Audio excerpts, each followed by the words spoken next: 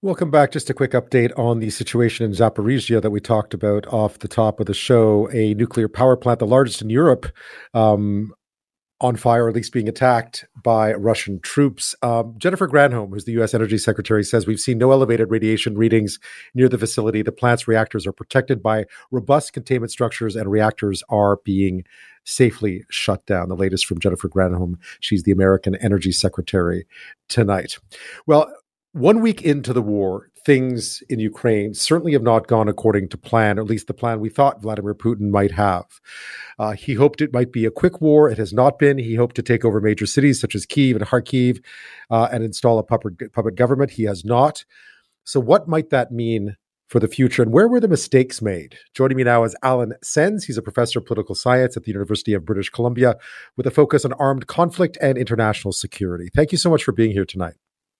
Thanks for having me. You know, just a little over a week ago, I think we were all thinking about war. Not many of us, or not all of us, had predicted there would be one. 1 week in, what has struck you the most about the first 7 days of the Ukrainian war? Well, I think there's several things. I think, first of all, the extent and determination of Ukrainian resistance.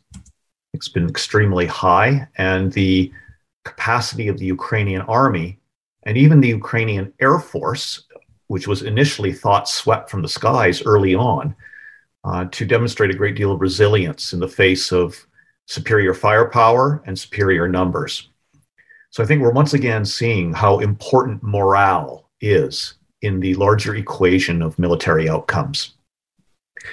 I think a second piece that I would refer to is we're also seeing signs that there was a disconnect in Russian political objectives and Russian military planning. I'm of the view that Russian military planners would have gamed out a scenario in which Ukrainian resistance to a Russian invasion was quite high.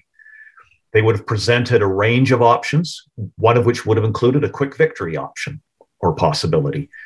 But I think what happened is that the political leadership, the Putin inner circle, quickly seized on the quick victory scenario, believing they could seize Ukraine in a relatively bloodless coup de main, overthrow the Zelensky government, install a puppet government, and achieve their goal of reabsorbing Ukraine into Russian orbit.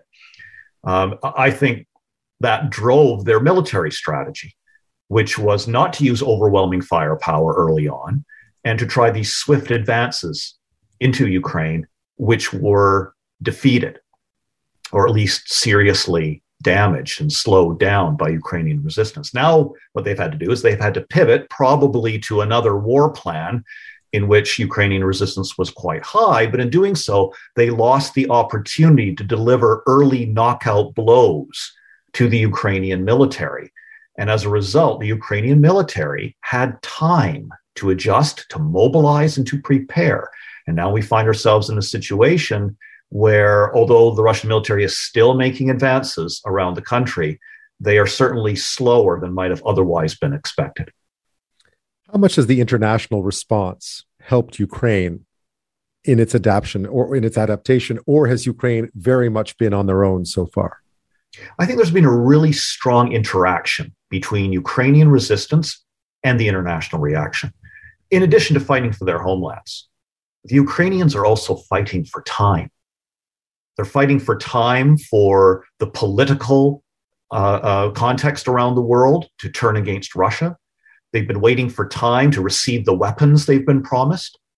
And they're fighting for time to hope that the sanctions will bite against the Russian regime in the hopes, I don't think anyone yet dares to believe that sanctions will somehow overthrow the Putin government, but I think they do dare to believe that the sanctions will bite to an extent, that the Russian government will feel it has to broaden its range of possibilities in negotiations with Ukraine going forward.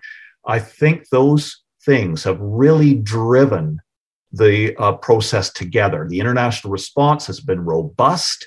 It has been very cohesive. It has been very unified, but that has interacted with the Ukrainian will to resist. And now together, those two things have become mutually reinforcing. I know that Vladimir Putin and French President Emmanuel Macron, rather, had a conversation today in which Vladimir Putin certainly didn't seem like someone who was ready to back away from this war. And in a message to his own people tonight, he talked about the successes of this war so far and then reiterated the reasonings that he had given before.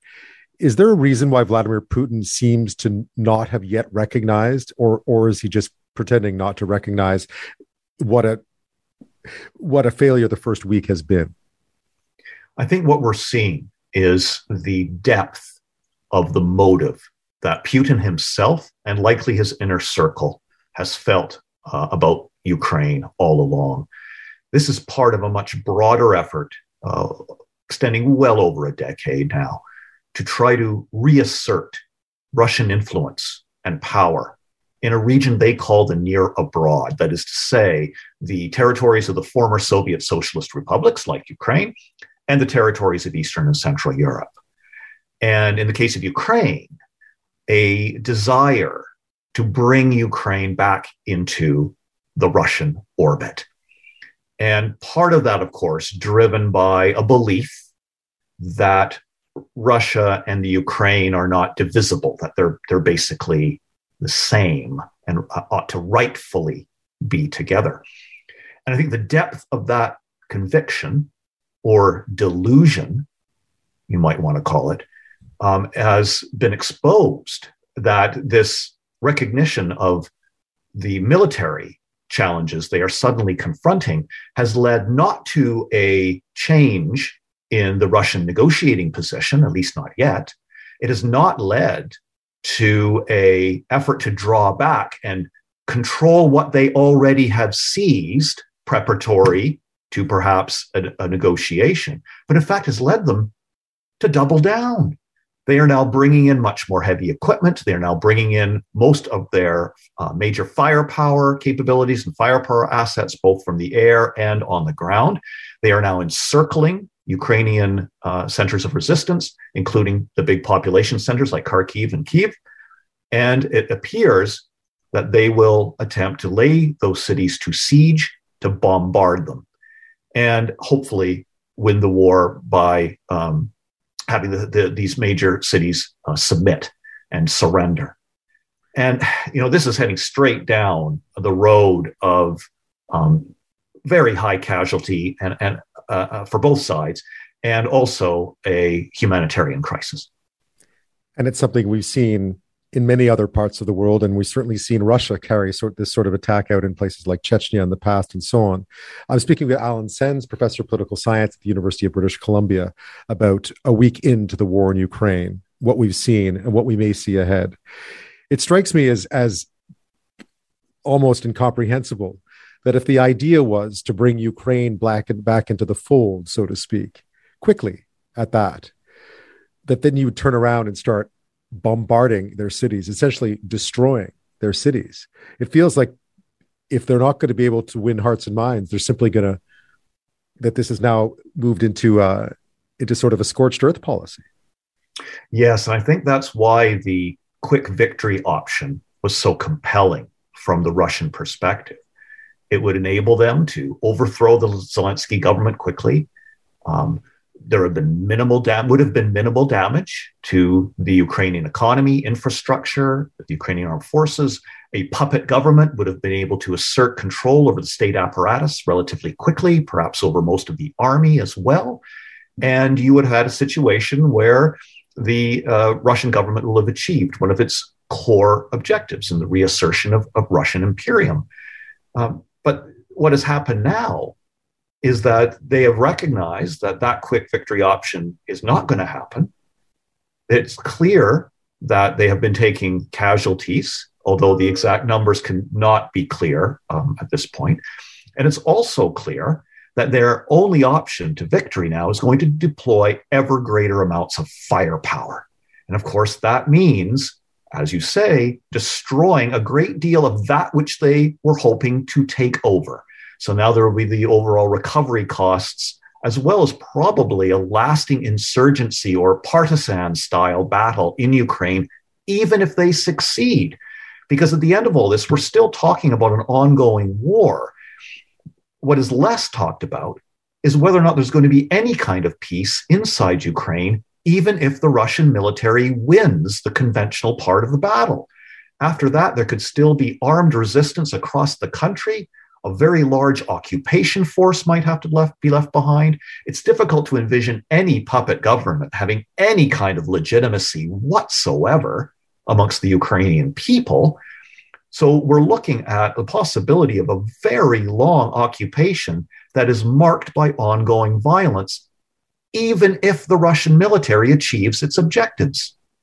So it's really an extraordinary set of grim outcomes, even if the situation ends on terms that are relatively favorable to Russia's original war aims. I'm back with Alan Sens, professor of political science at the University of British Columbia, with a focus on armed conflict and international security. We've been talking about the first week of the war in Ukraine, the surprises, what may lay ahead. We've been talking about the resistance of the Ukrainian army, how good a fight they've put up, the failures of the Russian army, or at least the failures of the political side of the planning to allow the military to execute a plan that would have worked. And where are we now? Alan, there's been lots of calls now for new measures to better protect Ukraine from this escalation that we're seeing from Russia. One of them includes a no-fly zone. What are some of the options on the table, and which of them are not going to happen, do you think? Yeah, so let's start with the no-fly zone. I have to say, when I first heard that idea, I actually cringed. This is an extremely dangerous idea. We are, of course, used to seeing no-fly zones being established in certain contexts. And on the face of it, the idea can have a lot of merit. The whole idea is by imposing a no-fly zone, you prevent the air forces of one side from creating unacceptable conditions on the ground from a humanitarian perspective. The problem is that most of the cases that we've seen, the opposing air force is relatively weak and would not be able to put up a serious resistance. And in the case of the Russian Air Force, this is absolutely not the case. No-fly zones have to be enforced. And in order to enforce a no-fly zone over parts or all of Ukraine would require the combat aircraft of the United States or NATO countries together in combat against the Russian Air Force. That is a shooting war. And that would bring NATO and the United States into a shooting war with the Russian Federation, a nuclear armed state. Right from the very beginning of this crisis, Washington, other NATO capitals have been very clear. They will not be sending troops or aircraft to fight in Ukraine. And the reason for that is that one of the very great risks that we still confront in this world is that if two or more nuclear armed states come into conflict with one another, there is the prospect that that war could escalate to nuclear war, or the possibility that a nuclear war could break out through miscalculation or accident. Nobody wants to see that happen. So that no-fly zone idea, I think, in this context, is an extremely bad one. Now, what can we do? I think the sanctions regimes can continue to be advanced. They will have an impact, although whether or not they'll have an impact quickly enough and in the ways that are hoped for is unclear at this point. But I think also President Zelensky said it pretty well himself. We need weapons.